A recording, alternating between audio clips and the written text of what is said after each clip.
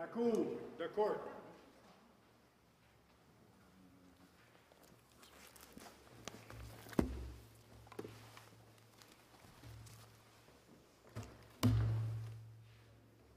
Vous asseoir. Be seated. Hello. In Mickelson Vernalis and His Majesty the King, David Leclerc, Mustafa Mahmoud for the appellant, Mickelson Vernalis, Jean-Philippe Mackay, and Robert Benoit for the respondent, His Majesty the King. And so we'll begin with you, Mr. Leclerc.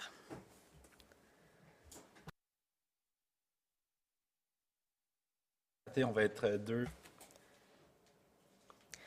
I will be sharing my time with my colleague, and we'll be sharing the task of convincing you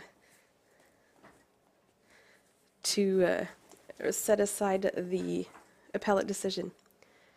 We take for granted that you're aware of the facts of the case. We are definitely aware of the facts of the case.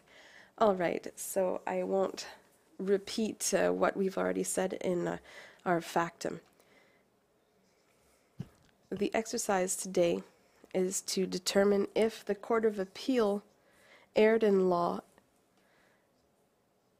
So with our analysis, we have to look at the trial decision. The Quebec appellate decision was unreasonable and could not rest on the evidence. It was circumstantial evidence, and the issue of possession was at play. The appellant was in a car. A weapon was found in a bag, and on the weapon there was DNA that did not belong to the appellant. So at the heart of this debate is the distinction between a reasonable inference and conjecture. Question: before going there, what is the reviewable test? Answer: it would be the correctness standard.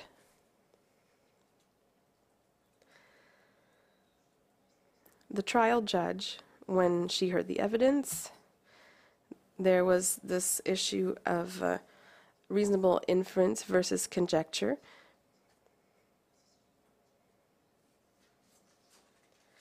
Justice Schweiger was dissenting. In paragraphs 22-23, the appellate court said, before these principles, we have to wonder if the presence of Mr. Daniel's DNA and the presence of the bag close to this person could lead to the inference that he placed the weapon in the bag without the knowledge of the appellant. If the answer is yes, then we have to set aside the decision. Question: yes, but in itself, the presence of Mr. Daniel's DNA on the weapon, what does it prove? We saw that the majority of the Court of Appeal considered the theory that the appellant had placed the weapon in his own bag, and also that Mr. Daniel could have placed the weapon in the appellant's bag without the appellant's knowledge. Both are possible. It seems to me, you correct me if I'm wrong, it seems to me, Justice Schweiger in paragraph 28 and Justice Moore for the majority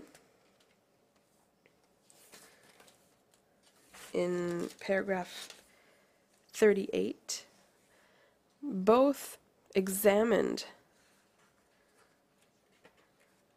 this possibility that Mr. Daniel could have placed the weapon in the bag without the knowledge of the appellant. Is that correct? Answer: yes, but Justice Schweiger, in his case, the inference that he drew is that the weapon could have been put there without the appellant's knowledge, but it's not the only criteria. Question: yes, that's not the only test at all. It's not a question of knowing if it's possible or plausible or imaginable. What is the question that we must ask when it comes to that theory? Answer: it's whether the constellation of facts is not only the presence of the DNA, the proximity of Mr. Daniel to the weapon, and the behavior of Mr. Daniel. And all of that would suggest that the weapon was placed there without the knowledge of the appellant. Now, those are not the only tests. There's also consent and control. The events unfolded very quickly, and in the facts, there's no observation of the vehicle or of the bag. And question, you're moving away from my question. My question is the following. Did the majority make an error in paragraph 38 in dealing with the unreasonable verdict issue in regards to Mr. Schrader's hypothesis? And correct me if I'm wrong, if I've misinterpreted his reasons. Mr. Schrager said this is a reasonable inference that it was placed there without the appellant's knowledge, and the majority answers the opposite. Can you explain to me what it says in 38? Answer: yes, the majority says it's not important to know whether the appellant was aware or not. It's irrelevant whether the appellant placed the weapon in the bag himself. Question: that is not at all what it says. It says far more. It says it is unimportant whether or not the appellant placed it in the bag. The prosecution simply had to establish that the weapon had not been put there without his knowledge or without his consent. But that is specifically the conclusion that the judge came to. So, the inference, according to the majority, that rests on all of the circumstantial evidence was reasonable. The fact that there was another plausible or imaginable explanation is not at issue here. It comes back to what was asked of you earlier. Was there an error in applying Villa-Roman? Answer: well, that is something we will deal with in our arguments.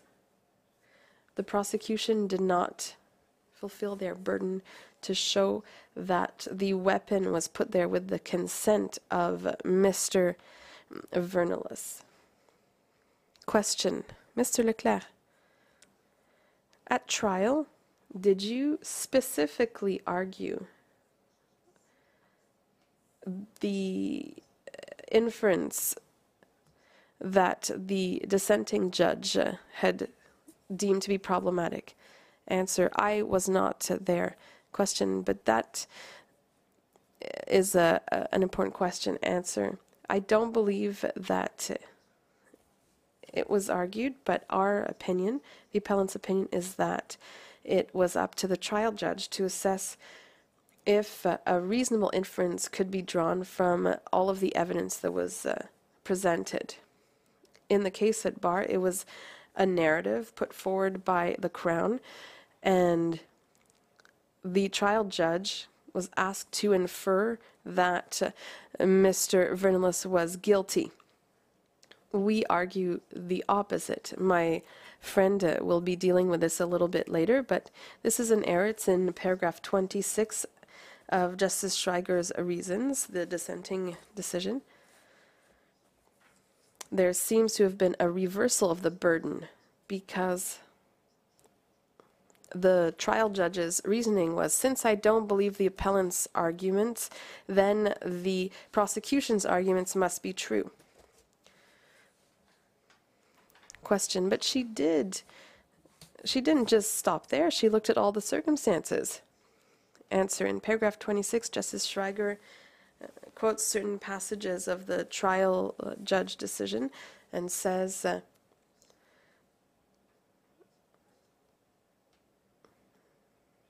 several contradictions eliminate all reasonable doubt when it comes to the control of the loaded weapon.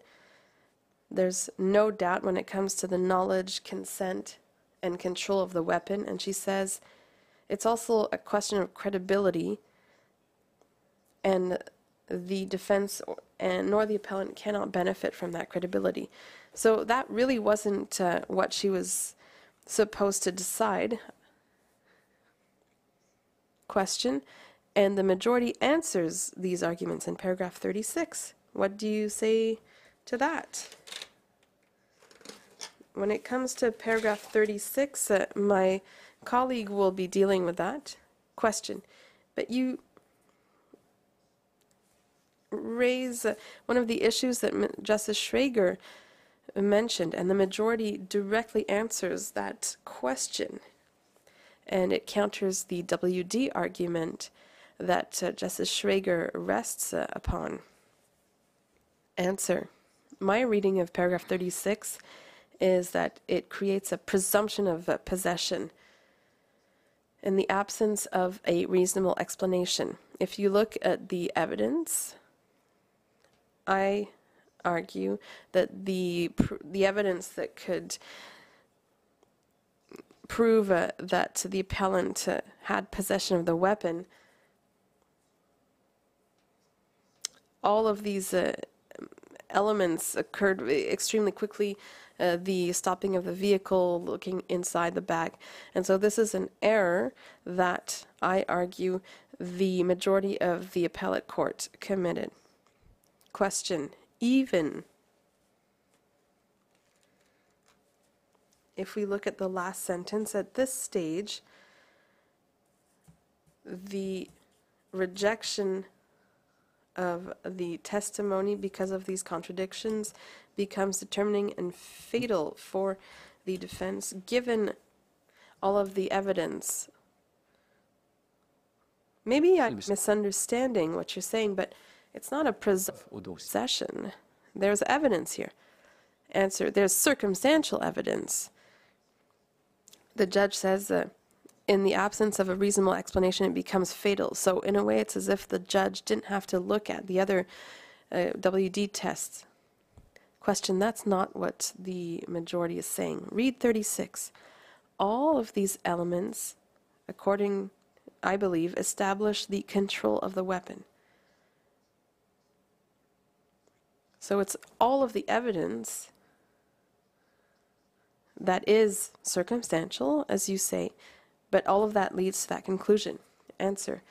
Yes, but when it comes to an unreasonable verdict and there's circumstantial evidence, if there's a reasonable inference that is compatible with innocence, then the verdict becomes unreasonable. Question. She rejected his testimony, but she also looked at all of the other evidence to see if, in the circumstances, there was sufficient evidence to establish knowledge. She said, for example, when he was asked to identify himself, he took the papers out of the bag. The way in which the weapon was hidden, she took into account all of those circumstances. The fact that he took his ID out of the bag was important.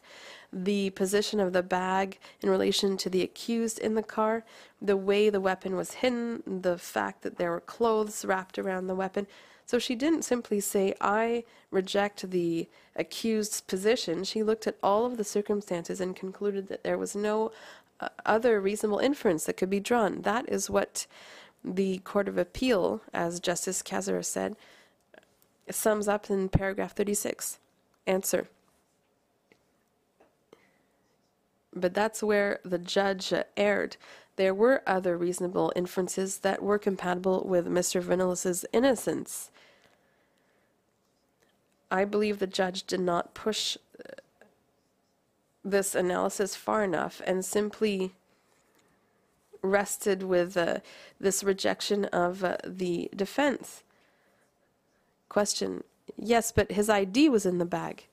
Answer. Yes, I understand. But that doesn't mean that the weapon couldn't have been put there without his knowledge before. If we take for granted that Mr. Daniel had the weapon, he might have slipped it into the bag when the police arrived. That doesn't mean that Mr. Vernelis consented. They were in front of police officers. He just got out of prison. There was a weapon in his bag. What was he supposed to do? So remaining passive is not proof of consent. It's an inference, which I believe is closer to a conjecture. There was very little time.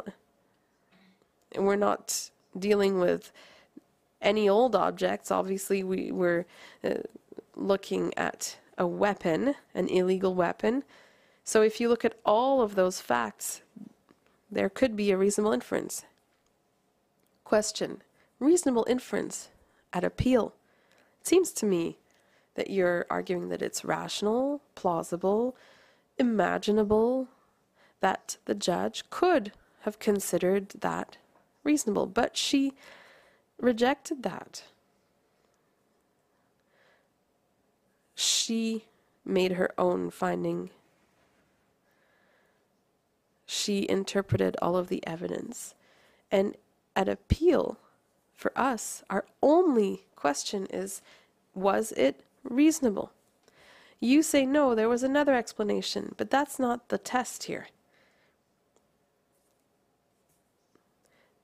We're not trying to see if there was another rational or possible explanation.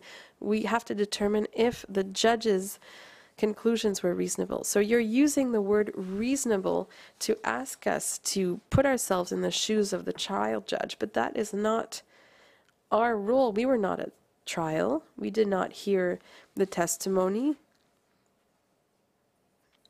We don't have those advantages. I'll answer your question and then leave the floor to my colleague. I'm not asking you to step into the shoes of the trial judge. I'm just trying to argue that if there were other inferences, then the verdict is unreasonable. Yes, Mr. Vernelis could have been in possession of the weapon, but that's not the only reasonable inference. And if there are other reasonable inferences and not crazy conjectures, we just have to establish that another reasonable inference was possible. Question: so you're not arguing that the trial judge was trying to come up with ridiculous conjectures? Question. Answer rather, not at all. If there are other inferences that are reasonable, even if the guilty inference is reasonable, if there are other reasonable inferences, then we have to look at them. And so on that note, I will leave the floor to my colleague.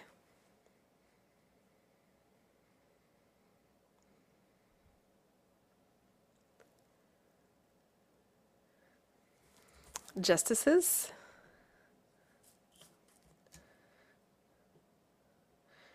To answer your question, Justice, we're not dealing with a case where there was no DNA in the bag.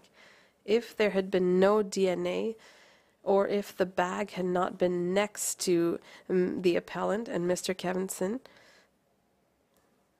we wouldn't be saying that the inference was unreasonable. The bag was there next to the appellant and Mr.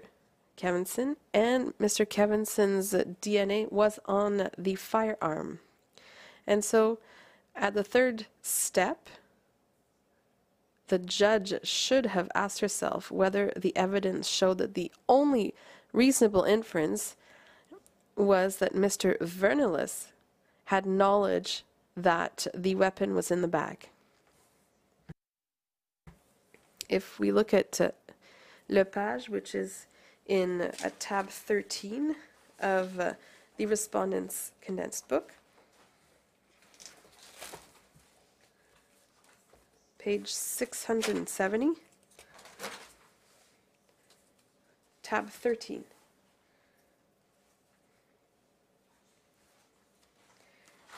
It says, Viewed that way, it would be better said that the absence of defense evidence, including the failure of the accused to testify, justifies the conclusion that no foundation for a reasonable doubt could be found on the evidence. It is not so much that the failure to testify justifies an inference of guilt, it is rather that it fails to provide any basis to conclude otherwise.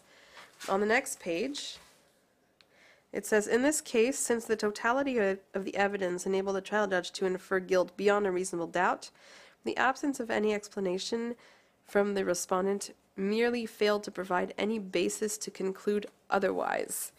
In the case at bar, it's the opposite.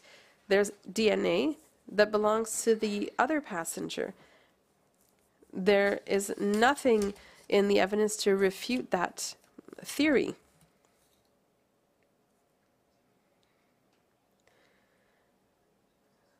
The judge also said that since the accused remained stone-faced when they discovered the firearm, that has some weight. Now, the appellant was arrested for possession of marijuana, and it's after a search incident to the arrest that the weapon was found. Now, they say that staying stone-faced proves something. Question: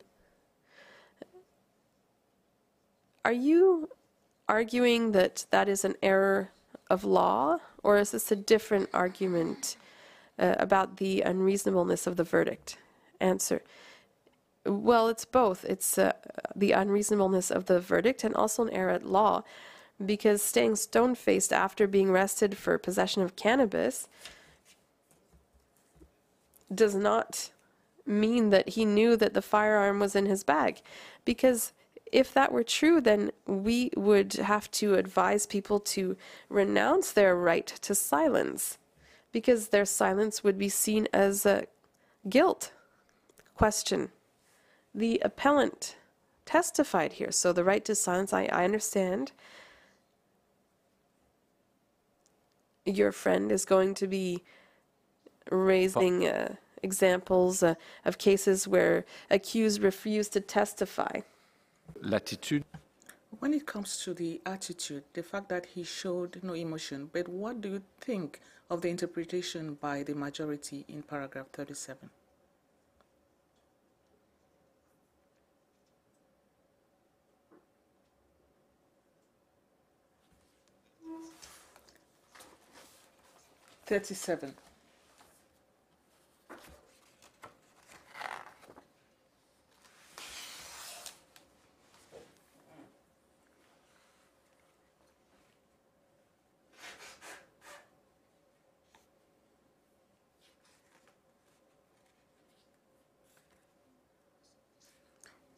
It seems to me that it responds to your concern. Look at the last sentence.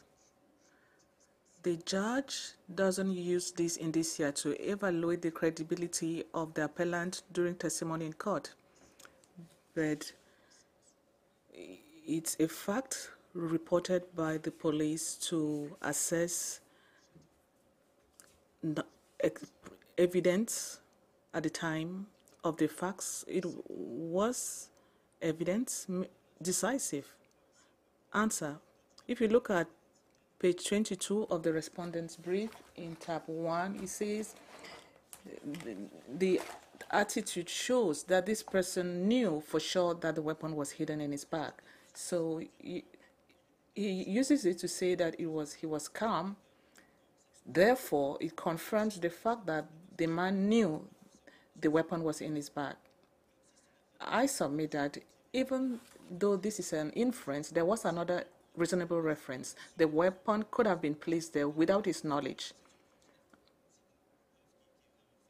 This could be strong possibility, a reasonable one that is consistent with Mr. Benelusi's innocence. Even if the judge did not believe him, maybe with reason, there were other reasonable inferences that were consistent. The bag was there, and the Crown never refuted that possibility. Question: but the trial judge has the discretion to evaluate the evidence in its entirety. I read her decision more than once, And she talks about the major issue of credibility by your client because your colleague wonders what else he could have done. He could have been more credible. There are inconsistencies here and there in his testimony. Then there's the issue of the DNA. So a trial judge assesses everything he testified, the various tests were applied, so I have difficulty believing your focus simply on the DNA. It's true that the judge did not believe the appellant with reason, but at the third step, he didn't wonder or ask whether there were other possible inferences. The Crown did not refute the reasonable presumption of the fact that the firearm could have been placed without his knowledge. The fact that he didn't testify or wasn't believed would not have been fatal. So this is not hypothetical. The bag is there, the DNA is there, there's a warrant of address, he gave a fake name. All these issues give reasonable inference leading to the fact that the bag could have been placed there without his knowledge. You can see the jurisprudence applicable for unreasonable applicable to unreasonable verdicts, and there's an issue that comes up. The evidence was well detailed, showing the unreasonable inferences that could have been raised, but that was not done. Question, but the firearm was in the bag. It was not just the firearm that was on top of the bag. It was surrounded by clothing. Your colleague said that everything happened so fast during the police interception, but to place a firearm in that way, wrapped in clothing, I think that will take some time. I think the judge considered all that. Answer, even though it took some time, let's suppose that he knew. It happened very fast. The Crown did not prove that that other inference was not possible. He was never seen before. No observation was done of the gentleman before the car was stopped. So the firearm was in his clothes. It could have taken more time. It wasn't on top of the clothes. That doesn't mean anything. There's the issue of consent. It could have been placed there without his knowledge. Maybe he didn't know. The police had just stopped the car. But even if he knew that it was there, no evidence was shown to prove that he consented. Question, the judge rejected the appellant's claim that it was there before. Yes. I agree with you that the judge rejected that testimony with reason, but at the whether they were in front or behind, the fact is that the bag is by Mr. Venulus and by Kevinson, and this is a reasonable inference. In other cases, rejecting the appellant's testimony is fatal because the theory becomes hypothetical. It wasn't reasonable. The fact that the firearm was placed without the knowledge of Mr. Venulus was reasonable. If it was simply hypothetical, for example, no DNA was found in the firearm, then rejection of Mr. Venulus's testimony would have been fatal. But this is not the case. Rejecting his testimony would not have been fatal.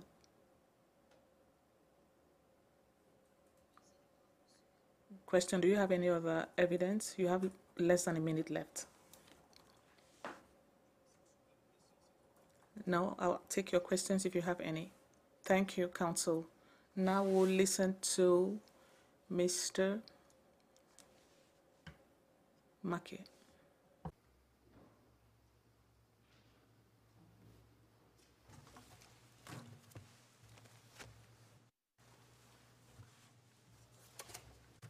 Mesdames, Messieurs les juges, Justices, the only issue before the court is the one identified by my learned friend at the beginning to find out if there's a reviewable error that was made. We see that Justice Moore correctly applied the review standards, the dissenting judge, with respect, does exactly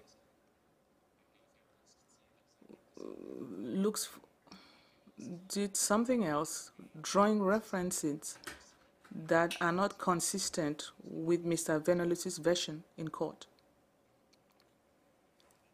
So, as Justice Cote said, the circumstances presented by the defense gives the trial judge the possibility of making or drawing the inference of possession to arrive at the guilt of Mr. Venalus. A car, a closed environment, the back is by his feet, is by his right foot at the time that the car is stopped. His personal effects are in the back is two-thirds full, there are some items covering the firearm, it's concealed, and there are clothes on top of the firearm. From these circumstances, even though Mr. Daniel's DNA is on the firearm, the judge could arrive at a guilty verdict. He testified at trial. His testimony was rejected. So trying to come up with a theory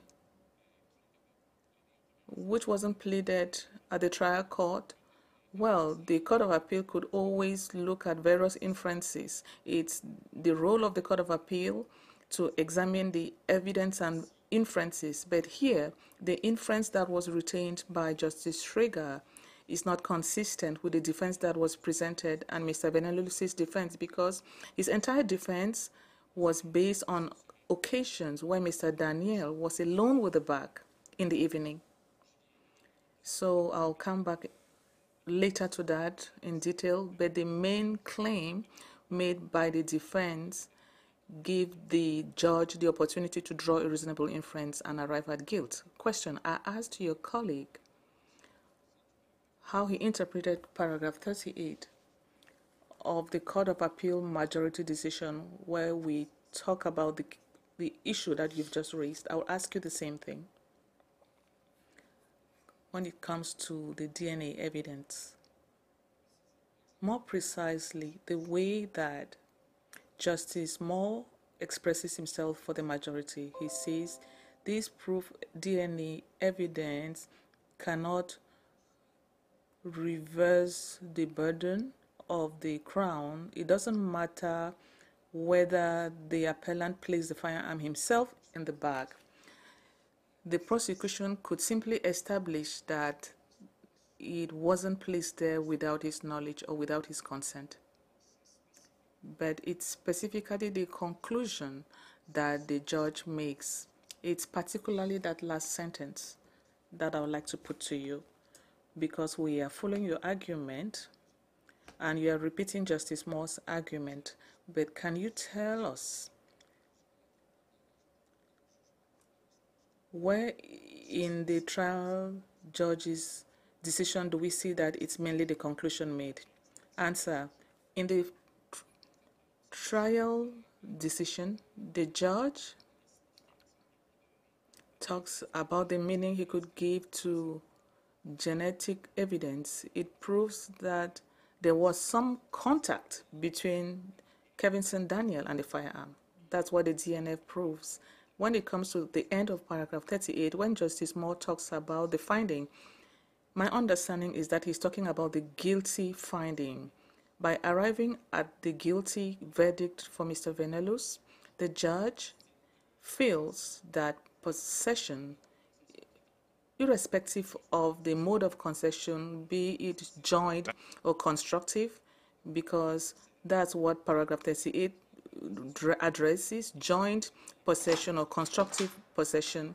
And this goes directly to the heart of Justice Strager's arguments, where the presence of DNA is decisive and should be more important, according to the dissenting judge.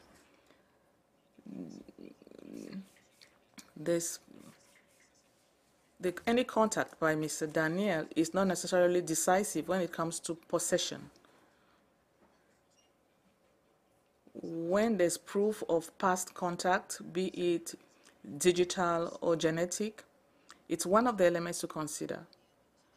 Mr. Daniel's DNA was there. You are talking about past contact, but there was no DNA of the accused, and the absence of any genetic evidence is not decisive, and the fact that the presence of any other genetic evidence on the firearm, well, it's definitely the case. Once again, let me come back to you to the judge's conclusion. The sentence before that is the second theory. If it had not been placed there without his knowledge or without his consent. So, be it constructive possession or joint possession, I was looking to find where that conclusion was specifically retained by the judge. Let's not forget the judgment and the arguments made at trial. The fact that the firearm was concealed, that was at the heart of the defense theory. The fact that it was Mr. Daniel at some point without the knowledge of Mr. Venulus when he was not near his bag. This leads me to raise something that came to my mind when you put a question to my learned friend. Well, I'll come back to that later on. Just to conclude with the judgment, except I've not satisfactorily answered your last question. The judge talks about the calm displayed by Mr. Venulus. And let's not forget that the trial judge, when it comes to the circumstantial evidence, according to her, it's something that confirms knowledge. My understanding of this comment by the judge, and that is what Justice Moore also concluded, is that it's an additional element that confirms something, but it's not decisive. So even if the court finds that there's an error in law or an error that goes to the heart of the reasonableness of the verdict, in my opinion, when we look at this, the verdict stands. Question, why should it be an error? I do not see the grounds for that. Don't you agree with paragraph 37? Answer, I totally agree with that. It's only when my learned friend says that this argument is part of an error in law. Question, is there an argument that could justify that position in your opinion? Answer, that is what the prosecutor pleaded at trial. Looking at the entire police intervention, looking at the totality of evidence, and looking at, that's an element that adds weight to possession, and that was a prosecution argument. Or another element that could help the defense, it's neutral, but the judge chose something else. In Miyakov, in tab 15 of the condensed book, the paragraph is cited in the brief. It's in paragraph 34, the majority reasons. It wasn't the most obvious reference, and it was not the only inference that the judge could have drawn, but that is the one that she decided to draw. Question, I put the question to your colleague whether it was an error in law or whether it had to do with the unreasonableness of the verdict. His response was that it was an error in law. So you don't agree? Answer, no. We think that it's an element that the judge could have properly considered. If there was a problem, the verdict is unchanged given the circumstances that were presented by the evidence that was presented surrounding the firearm that was found. Now, looking at Judge Trager, who dissented, something that should be mentioned is that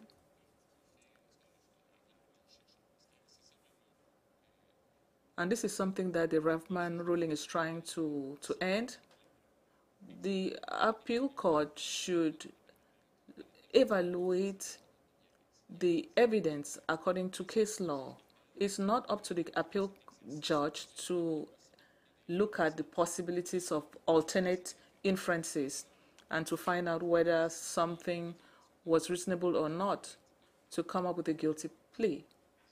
So Justice Schrager, in paragraph 6 of his reasons, wonders, I'm in tab 2 of the condensed book.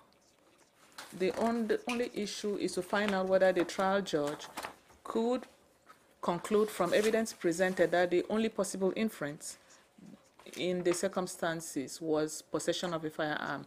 So the only possible inference, that's not the issue here.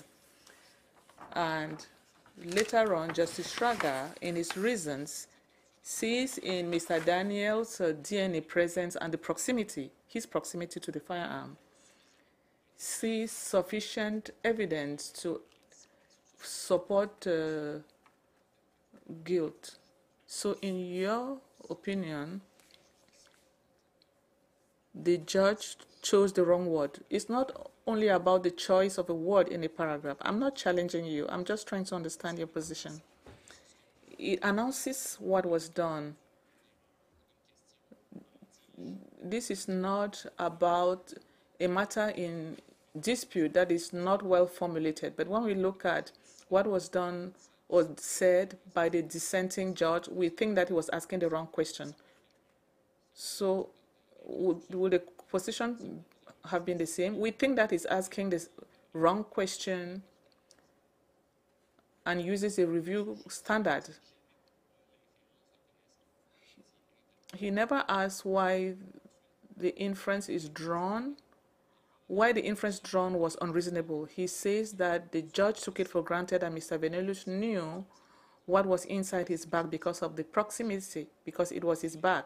But they didn't look at the elements. She didn't look at the entire evidence and how that inference of knowledge was unreasonable.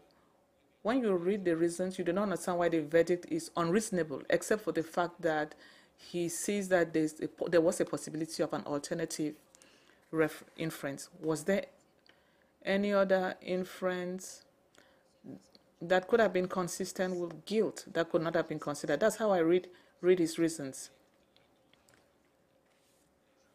The judge considered the inferences that were put to her in Mr. Venelus's testimony by the defense. And as I said, the entire defense was based on opportunities where Mr. Venelus was not near his bag, and I've presented except in tab 5 and 6 of the condensed book. In tab 5, in Mr. Venelus's cross, he cites the different theories. Dans son sac à son insu. So I won't go through the transcription, but that's where you see the different moments. During the evening, Mr. Venelus left the vehicle, and during the first interactions with the police, Mr. Venelus waited up to a minute before throwing himself into the back seat in order to avoid being identified. Question. So he went from the front seat to the back seat of the car. That's not the same version that was given during the investigation. Yes, it was one of the contradictions that was part of Mr. Venelus's testimony during trial.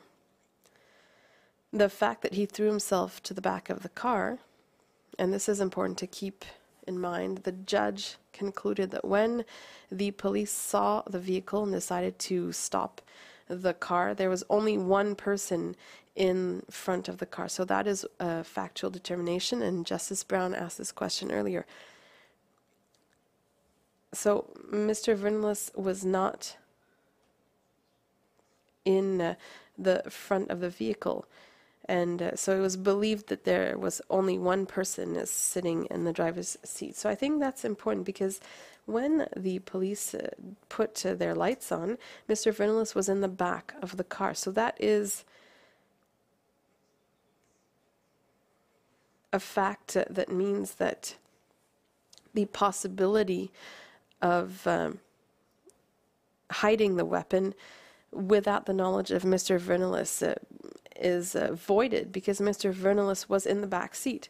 So if the weapon was hidden without his knowledge, then it is at that moment when Mr. Vernelis was in the backseat with Mr. Daniel that Mr. Daniel could have hidden the weapon. So if you look at paragraph 38 responds to this potential scenario where Mr. Daniel might have hidden the weapon. Question. The trial judge mentions that a third witness appeared. Agent Rodil. Answer. No, he did not testify. His testimony was described by the other two officers. That's an error in the decision.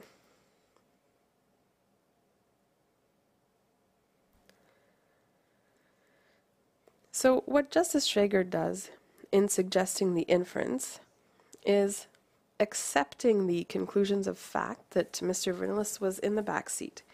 That is what we must understand, because it's not a fact that was disputed at the appeal court. It's at page 9 in tab 1.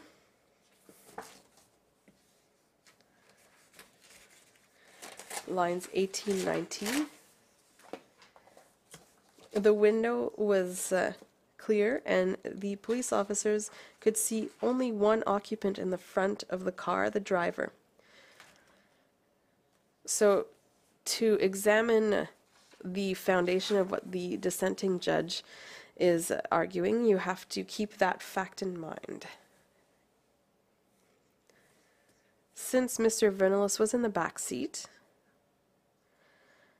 the inference that the dissenting judge suggests is difficult to reconcile with Mr. Vernelis's testimony.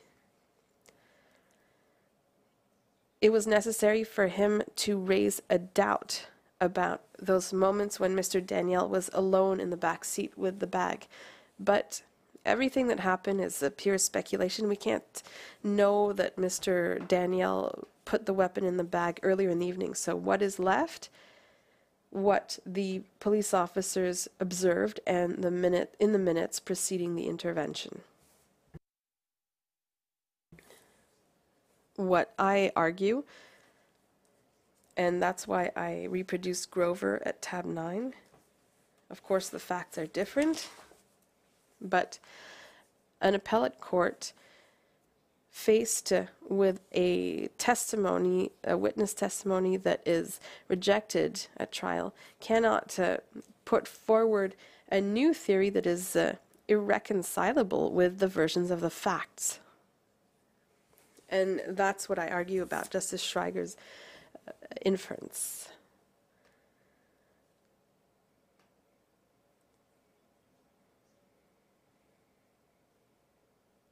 And finally, and this is the most convincing demonstration that what the dissenting judge suggests does not stand up to the facts, is the fact that the weapon was hidden in the middle of the bag, in a brown paper bag, wrapped up in clothes, in a closed space. Mr. Vernelis was less than 2 feet away from Mr. Daniel. Mr. Daniel would have had to bend over the bag to access it. He would have had to play in the bag to get to the weapon. And that is why I included at tab 3 the explanations provided by Officer Perrault-Bolduc. So he explains what he had to do to find the weapon. And I think that if it was necessary to move clothing aside to find the weapon, then you would need to do similar types of movements within the bag to hide the weapon. The bag was almost on Mr. Vernelis's right foot. And so all of that leads me to conclude that it would have been impossible to hide a weapon without the knowledge of Mr. Vernelis. It's not just conjecture, it's factually impossible. And at tab 4, question, but we don't have to decide if it's impossible according to facts. Answer, no, you don't. question. You're asking us to go very far here. That's not our function to measure the strength of the Crown's theory.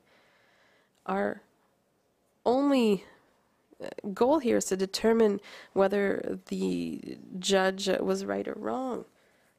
Answer: yes, I believe that those facts are already established. And in talking about these factual possibilities, I'm trying to explain why the dissenting judge identified at appeal why this other inference, and I believe that inference does not stand up to the facts. And so I'm simply communicating this now to show that that dissenting theory does not allow us to conclude that the trial judge erred.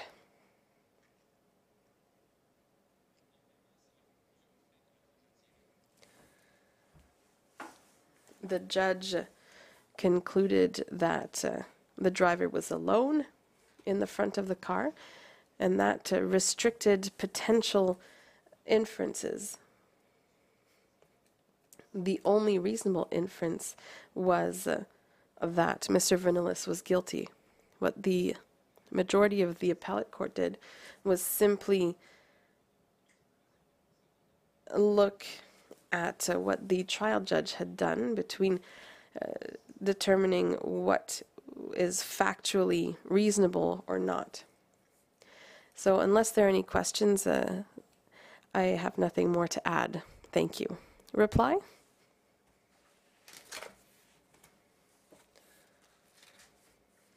Hello?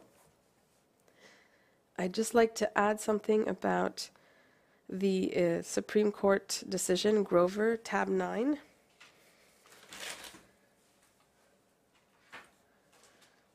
If you look at page 512, the next to last page, at the very bottom, where the accused testifies and offers an explanation for his or her actions, which the trial judge then rejects, it is not the task of a court of appeal to come up with another rational explanation. And on the following page, we agree it was not open to the Court of Appeal to acquit the respondent on the basis of speculation about a possible explanation of his conduct that was flatly contradicted by his own testimony. We're not dealing with a case here where Mr. Vernelis' testimony contradicted the fact that Mr. Daniel could have placed the weapon in the bag. And even the fact that he moved to the back of the vehicle when the police arrived, there is a reasonable inference that can be drawn that the passenger could have placed the weapon in the bag without the knowledge of the accused. We're not in a hypothetical here. The bag is there, the weapon is there. All of the elements at play here show that it could be a reasonable inference that Mr. Vernelis is innocent. Thank you. We are going to ask you to remain here. We're going to withdraw shortly.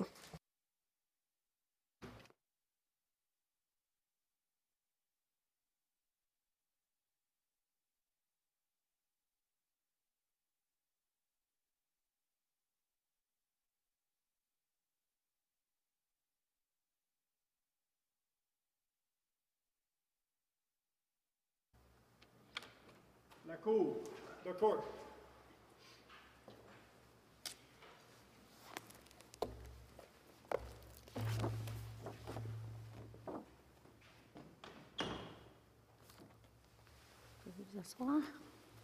Be seated. Thank you for staying. We would like to thank counsel for your arguments. The court is ready to hand down its decision. It is unanimous, and Justice Kazir will read our decision. Thank you. The court will dismiss the appeal for the same reasons as Justice Moore at the Appeal Court of Quebec. We share the view that it was reasonable for the trial judge to conclude that, considered as a whole, the evidence excluded all other possibilities than guilt. R. V. Roman quoted in paragraph 41 of her reasons. All of the means of appeal are without foundation. The trial judge did not commit an error at law in applying the RVW tests.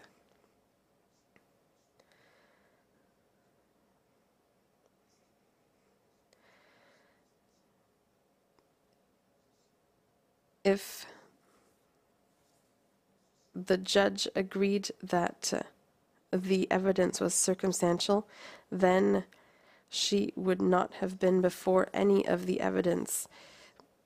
Nothing would lead us to believe that the defense evidence could lead to a finding of innocence. In the appellate decision, in paragraph 36, they say that they reject the appellant's testimony, and that is fatal for the defense. Secondly, the Court of Appeal majority did not misapply the Villa-Roman decision. The only reasonable inference test does not mean that guilt had to be the only possible inference or imaginable inference. The dissenting judge insists on the fact that it was reasonable and not conjectural to infer the possibility that Mr. Daniel could have placed the weapon in the bag. Paragraph 28. That hypothesis is indeed plausible given the fact that Mr. Daniel was sitting next to the bag and that his DNA was found on the weapon. However, as the majority says, the fact that it was the appellant or not who positioned the weapon in the bag does not matter much. Paragraph 38.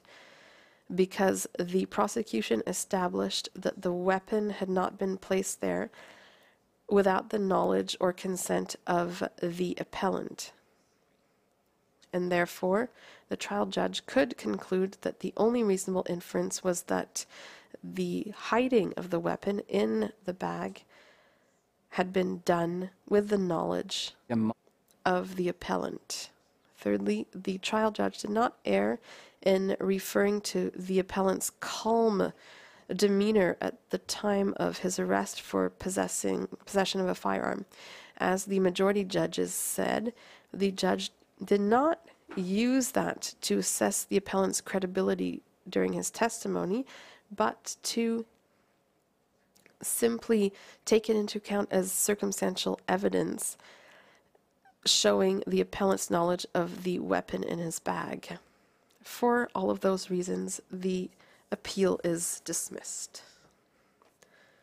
Thank you. Thank you, everyone. The court is adjourned until tomorrow morning.